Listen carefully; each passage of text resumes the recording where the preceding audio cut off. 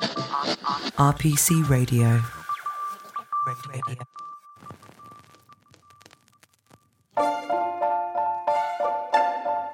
Hello and welcome to Taxing Matters, your one-stop audio shop for all things tax, brought to you by RPC. My name is Alice Kemp, and I will be your guide as we explore the sometimes hostile and ever-changing landscape that is the world of tax law and tax disputes. Taxing Matters brings you a roadmap to guide you and your business through this labyrinth. In case any of you miss any crucial information or just want some bedtime reading, there is a full transcript of this and indeed every episode of Taxing Matters on our website at www.rpc.co.uk/Taxing Matters.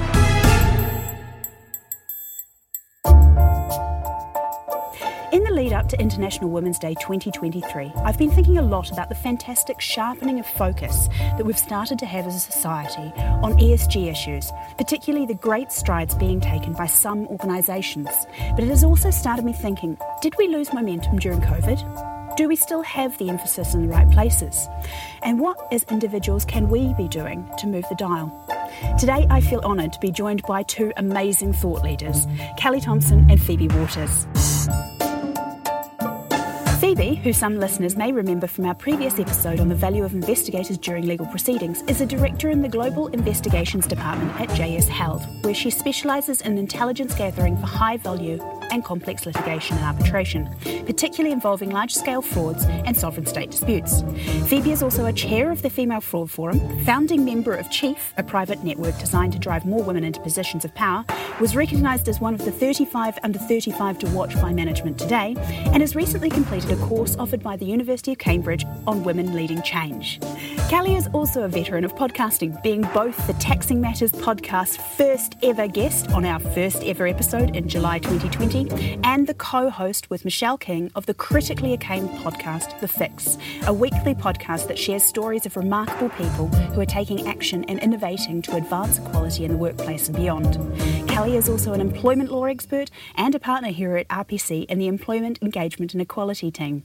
Phoebe, Callie, welcome to Taxing Matters. Thanks, Alice. Thank you, Alice. So, jumping right in, Callie, there is an increasing trend of organisations in particular moving towards focusing on ESG. What does this look like and why is it happening? That is not a small question. You're absolutely right. There's definitely an increased focus on ESG, and it's probably worth saying what on earth ESG means. Definitely. It stands for environmental, social and governance considerations, and it means different things for different businesses, to be honest. But what we're really talking about in a nutshell is being a responsible business, so being a responsible corporate citizen in the societies and communities in which you operate. So why are businesses increasingly focused on it? I think there's a few different reasons, and to be honest, like everything, there's no one size fits all, so different businesses will have their different rationale and their different focuses, to be honest. But thematically, I think there's a few different areas. There's the business case, there's the moral case, and there's the pragmatic case, or if you want to be more cynical, the performative case. So if we take each of those, the moral case, the UN, the United Nations, is continually increasingly calling on businesses and business leaders to take urgent action to support things like limiting the rise in temperature to 1.5%. That is not something that's going to be resolved by governments alone. Business needs to take a really leading role in that kind of endeavour. And then with the diversity, equity, inclusion lens, which falls very much into the S of ESG and the G to a degree, the World Economic Forum found this really depressing statistic, I think, that it's going to take a whole other generation for us to close the worldwide gender pay gap because of COVID. So in that 2-year period of height of the pandemic, we've increased the time it's going to take us to close the gender pay gap from just shy of 100 years, so 99.5 years, which was pretty bad enough, right? Yeah. To 135.6 years. That's a whole generation that will have to wait. The business case manifests in loads of different ways. So again, if we just stick with DEI, diverse businesses, if you can harness the power of that diversity, they're more profitable. There's loads of research to back that up. And in really saturated markets, like a lot of our businesses are operating in, and highly competitive, globalised markets, we've got to be able to harness this diverse talent, these different ways of thinking. Like, stands to reason you can't innovate if everybody in the room has homogenous experience. You need to be able to harness those different ways of thinking. And I always think with ESG, it's not about having a purpose instead of profit necessarily. People talk about having a purpose beyond profit. So the two don't have to be at odds with each other. It's about reducing the ways as a business that you profit from creating or exacerbating problems for the planet, for people. Yeah. That's quite a subtle on the face of it, but a really important difference, I think. Because put simply, from a business perspective, if you get it wrong, you're going to lose money. If you get it right, you can make money. So even just with that very narrow, simplistic lens, it makes sense. And then performative, pragmatic case, we've got a war for talent. I hate that phrase. It's so sort of old school, isn't it? But we do, and in pretty much every sector. Name me a business that isn't trying to attract and retain the best talent possible. And we know increasingly each generation coming through cares about this stuff more and more, is making their employment decisions more and more, and also their sort of spending decisions, actually. And this isn't just something for the younger generations, but it's there, not to mention customers, investors, every other stakeholder. Phoebe, anything to add on any of those excellent points? Yeah, I think talking about the meso level, so the organisational piece that Kelly was mentioning, it's so important that companies actually do things internally about that macro level outside. They're bringing the outside in, as it were. And I think the key first thing is to be able to make those changes in such a volatile world that we've got at the moment, is to create psychological safety within the workplace. There's a quote that I wanted to provide, which is by Delazona, who wrote in Harvard Business Review, which is, "We become more open-minded, resilient, motivated and persistent when we feel safe. Humour increases, as does solution finding and divergent thinking, the cognitive process underlying creativity." And I think that's so significant, particularly the solution finding, in terms of all of those factors that you were mentioning, Kelly.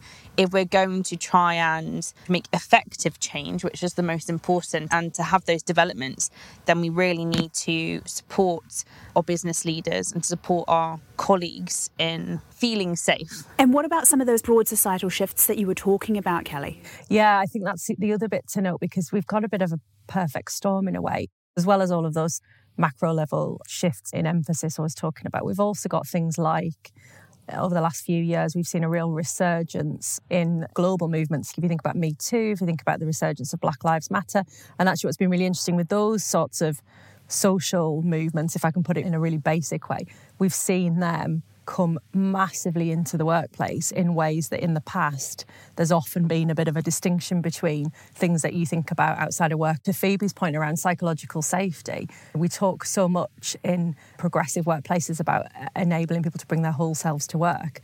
Part of that, as the employer and the organisation, is engaging with some of the more challenging issues and some of the difficulties and tragedies and worries that people are facing outside of work. They don't leave them at the door when they come into the workplace. And that's a really interesting shift, I think. We're quite far in before we've mentioned this E word, so I feel like we should pat ourselves on the back. I mean, COVID was a huge wake-up call from lots of different perspectives. From an inequality perspective, it both worsened lots of existing inequalities and also brought its own. I read right at the beginning of the pandemic, I think it was in The Guardian, somebody described COVID as being a situation where we're all on the same river, but we're definitely not in the same boat. Yeah. And I think that's a perfect description of it. If we think about technology and digital revolution, the start of the pandemic, for a lot of people, a lot of children as well as adults, suddenly life became online, right, and technological. But that already was an unequal access point. The World Economic Forum say in India about 50% of people don't have access to the internet. So all of a sudden, even if you were one of those lucky people, in inverted commas, who was able to do a job at home theoretically, half of you didn't have access to the internet available to do that. There's other research that says that that's a general point, in the sense that people in higher income jobs, so already ahead of the game on one analysis, are more likely to have jobs that you can do remotely. So if you think about all of those layers, and that's just on that narrow lens of technology, those inequalities being exacerbated. And then I think we're down this rabbit hole of doom, so I might as well mention the cost of living crisis. Again, massively disproportionately impacting those from marginalised communities. We've got a disability pay gap in this country of about 17% already. And then if you think of all of the expenses that you might have as a disabled person already in excess, I think for some pre-COVID it was as much as £1,000 difference a month already. And then you think of, you've got to charge an electric wheelchair, have a separate refrigerator for your medicine, travel to get specialist supplies. All of those things have become more expensive, so that gap just grows and grows and grows and persists. The good thing is, to Phoebe's point before, that organisations are becoming more and more mindful of that everyone is not in the same boat. It is very important that organisations do become more mindful about it. Some still, unfortunately, like to think that they are mindful, and they give out the impression that they are, which is still, I guess, in the right direction, but they need to ensure that those practicalities and those operations are put into day-to-day practice for their employees.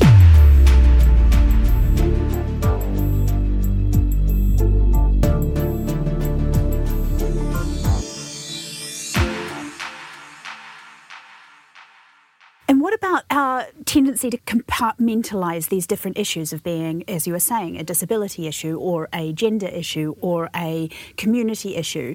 How is that being managed at the moment? That's such a good point. I think there's a really positive shift, actually, if I think about my work in relation to the kind of DEI equality space.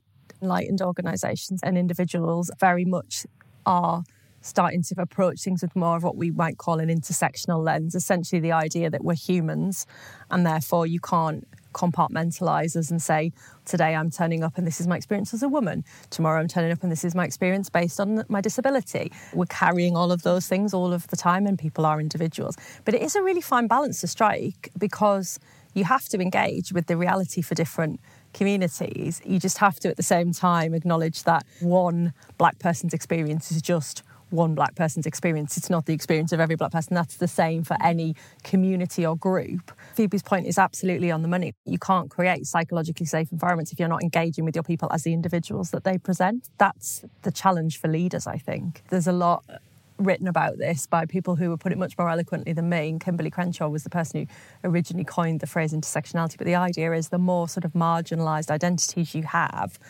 they layer on top of each other, and you face more and more barriers in everyday life and therefore in the workplace. So being aware of that helps you dismantle them as an employer.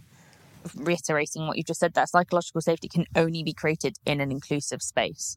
And that goes to people being able to be their whole individual, as you said, and authentic. That's such a key word, being an authentic individual, being an authentic leader. And I'm not just talking about leader in terms of a CEO or a legal partner, but as your true self, and for your colleagues to respect you as that, and everyone to be honest together, to be able to question the status quo without any negative consequences happening.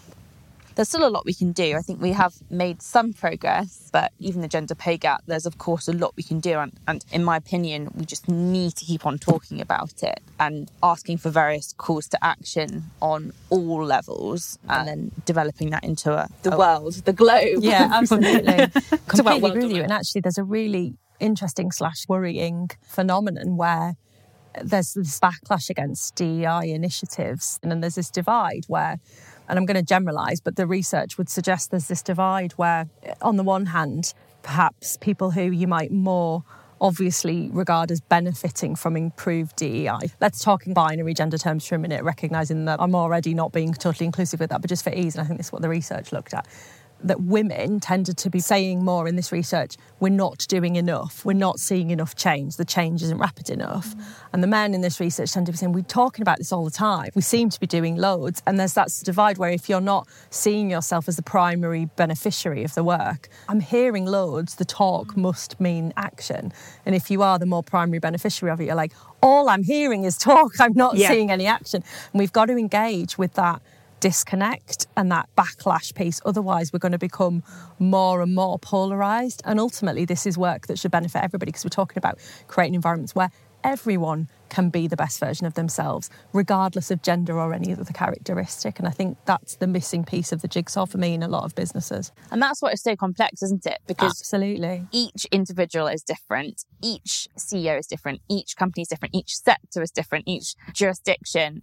And that's why I think the classic term win the hearts and minds is vital, because if we go back to the gender discussion, then women tend to be more sensitive, tend to be emotionally intelligent. And that's not to say that some men or other genders aren't. And so we need to think also about how we put the statistics out there, how we can say to those people who want to know about the economy, how it's going to affect the business, how being more inclusive will lead to more profits. And we also need to think about how we encourage our organisations to develop multi-stakeholder collaboration in terms of a business point of view. We've been talking about all of these societal level changes, but if we drop down to that meso level of the organisation, Phoebe, what is it that organisations should be starting to look at?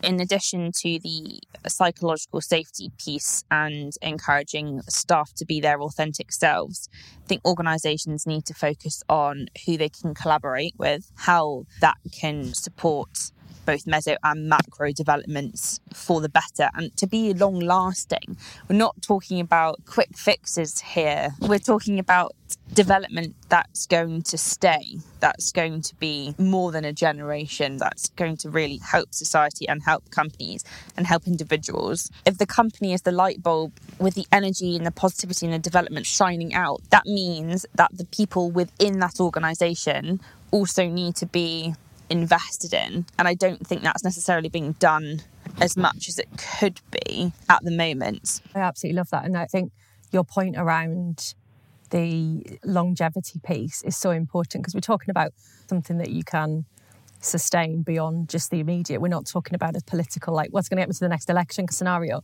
And there isn't a silver bullet for any of this stuff. There's some big stuff that we can do, but a lot of it is iterative and keeping going. We've been recently framing our ESG strategy as a firm, and we've built into that very expressly that for us this is about creating a more sustainable business for the next generation of our people and our clients. We're trying to build into that the recognition that this has to be a continually evolving thing, that you're not going to get all the answers. So I think that's super important. And your partnering point as well, one of the Sustainable Development Goals from the UN, number 17, is around partnership for the goals, recognising that no one can fix this on their own, right? One of my colleagues talks about this big boulder and the more hands the better. You're trying to push it up a hill. Why would you not cross-collaborate within sector and across sectors to try to do it more quickly and more sustainably? Yeah, and when I was studying at Cambridge over the summer at the Institute of Sustainability Leadership, we had to create a visual aid about how we thought our own stakeholders look. So I used the Female Fraud Forum as the core. And so you build up and up. So the next ring out of your core, so your organisation, in my case, the FFF, then you have your next lot of organisations and out and out and out. And then we're talking about schools or charities and the education piece as well. It's really, really interesting to be able to put it onto paper, the me and the you, and how it can be porous and value being provided both ways. So what about within the organisation's culture that it's trying to develop looking internally? What is it that we need to be focusing on in that situation? Going back to the psychological safety point, using clean language is something that I hadn't actually heard of until a couple of months ago.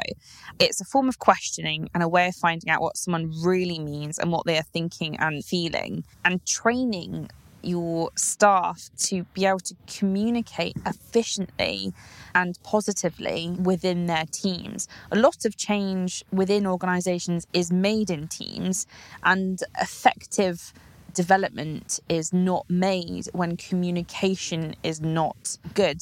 Trust and respect can be improved within teams. Of course, these are huge things. We also just need to think quite simply about the different languages that people speak and the conceptualizations of those words, the roots of the verbs, what they mean as a culture to someone. Again, it's quite deep thinking, but I don't think we do it enough. That's an excellent point, and that's one that I find really resonates with me, because my background before I switched over to law was I did a linguistics degree, and one of the things that we were talking about, and this is back, 15, 20 years, is we were talking about effective communication and gendered communication and how that crosses across. It doesn't matter what your communication looks like and what your message is. If your communication tools are expressing gendered pronouns, or if you're using terms like chairman, things like that, things which are inherently exclusionary, it's a really, really big barrier to people having this sense of psychological safety. I already feel excluded by the message that you're telling me, and it's such a key message that we really do need to think about what language are we using. I agree completely, and I think so much of this is going, the things that we might assume to be neutral are not neutral.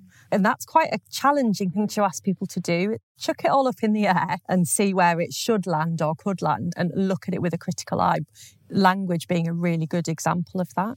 And Michelle and I interviewed a brilliant woman, Felicity Wingrove, who is certainly an expert in this space, linguistics and comms. And she was saying how actually some of this stuff is about just being thoughtful about the fact that even if you put the gender piece to one side for a minute, that people receive information effectively in different ways. We know this, don't we? Some people are visual, some people need to hear it, some people need to go off in a quiet room and read it themselves, some people need to write it down themselves.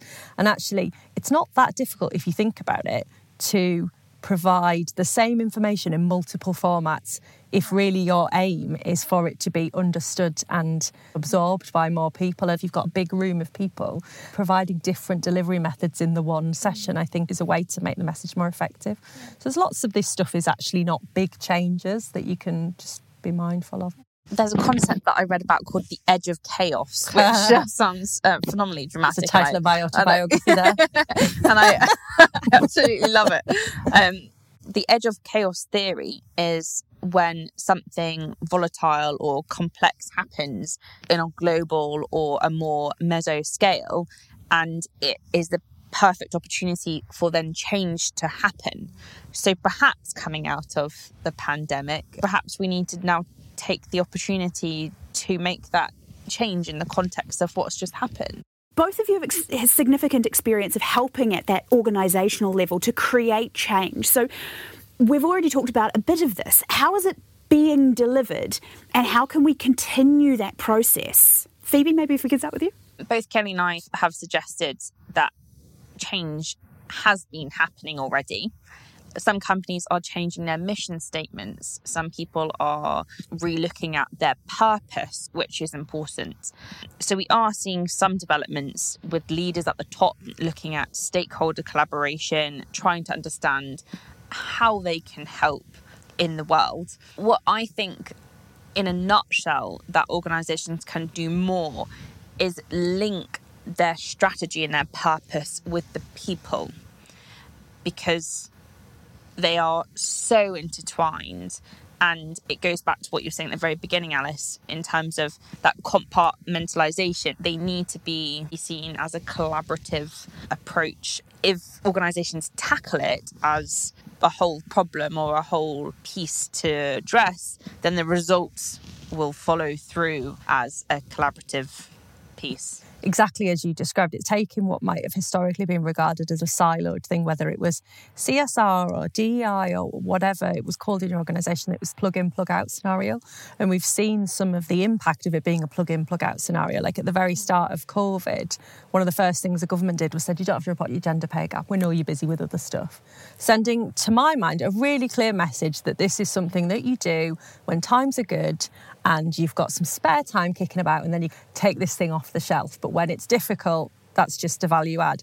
But I think to make systemic change and sustainable change, as Phoebe was describing, it's got to be baked into the DNA of your organisation. So I like to think if we can get to the point as businesses of going, everyone in this business understands how when going about their job, they can create a more diverse, inclusive, psychologically safe, environmentally friendly, whatever the focus of your mission statement and purposes, they know the part that they play.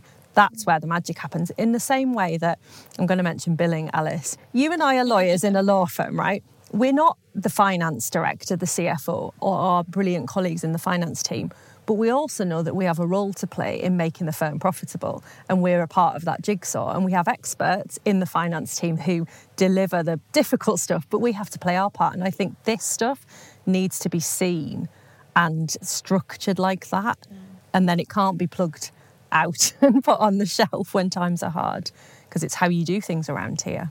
But also if it comes, as Phoebe was saying, from those individual values and taking them from there, then it will automatically feed back through. Yeah. Going back, one example is how the crisis of the First World War, it accelerated women's rights to equal work because they took on so many jobs. That work and that development was recognised in the 1919 Sex Discrimination Removal Act. Yeah. Of course, that's a huge example. We need to do things when times are tough. Yeah. I have another academic quote. I love a quote. This is an author called Donella Meadows. She stresses the importance of not assuming that we can predict and control. We hear a lot of people say when we're worked up or stressed, just go with the flow, and that can sometimes be utterly infuriating. I'm not suggesting we all then start to count our chakras or whatever the word is, but Meadows has a beautiful phrase, which is dance with systems, which she explains is working with uncertainty, expecting surprises and learning from them. So I think that sums up, in my head, certainly how we can help as individuals in the context of both meso and macro worlds.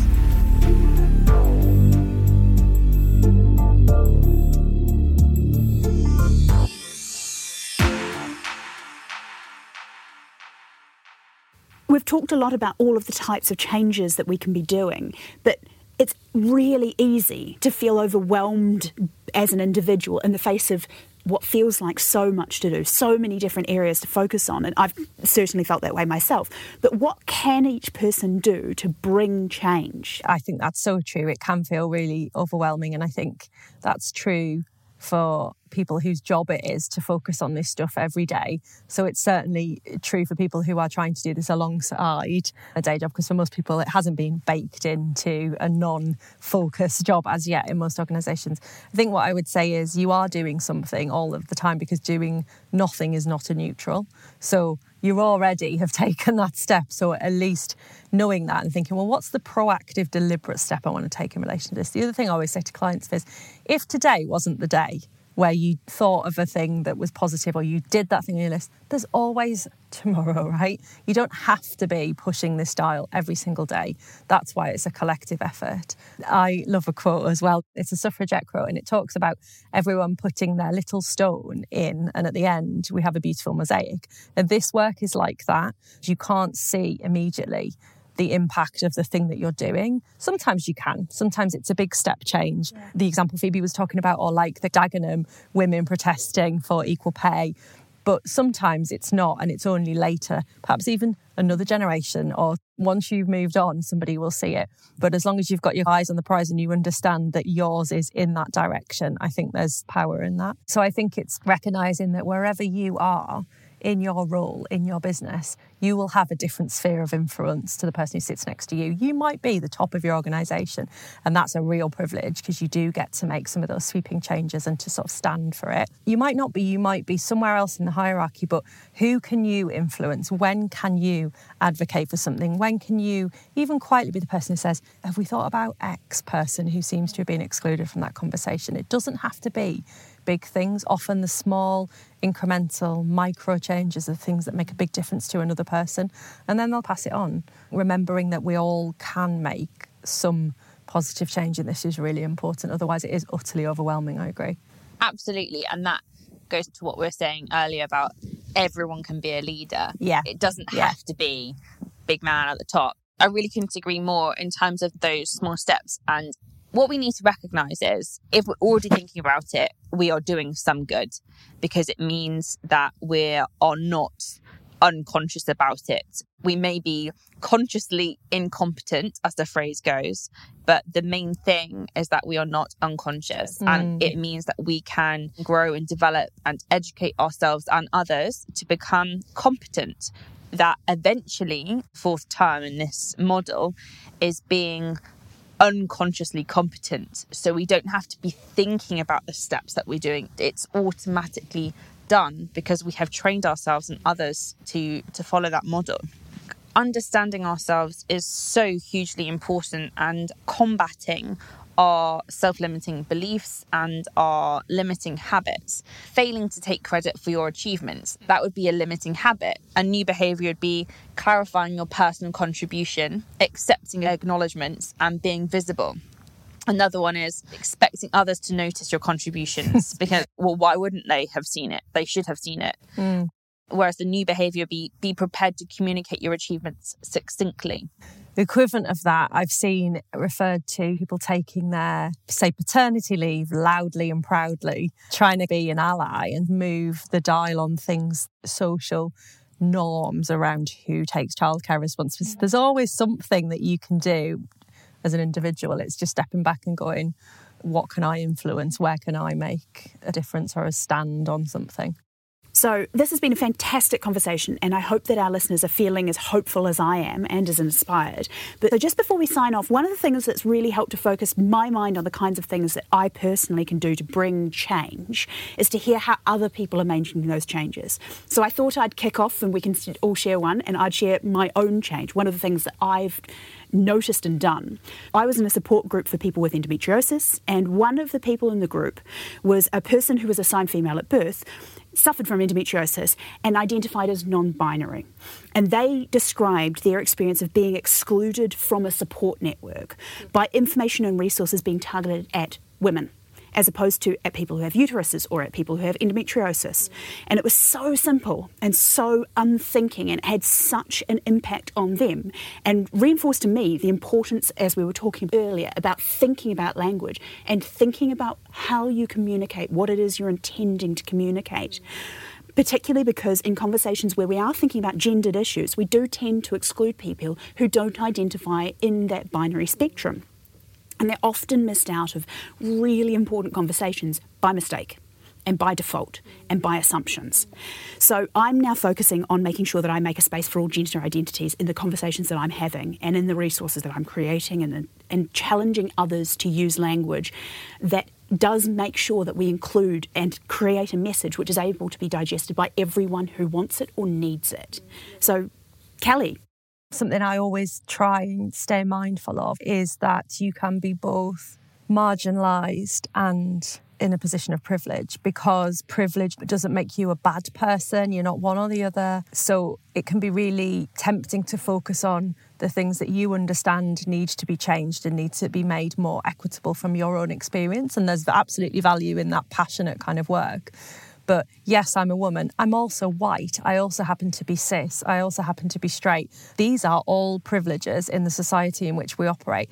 And trying to remember that as well as I know I have benefited from allyship of others, I know there will have been people in rooms advocating for me.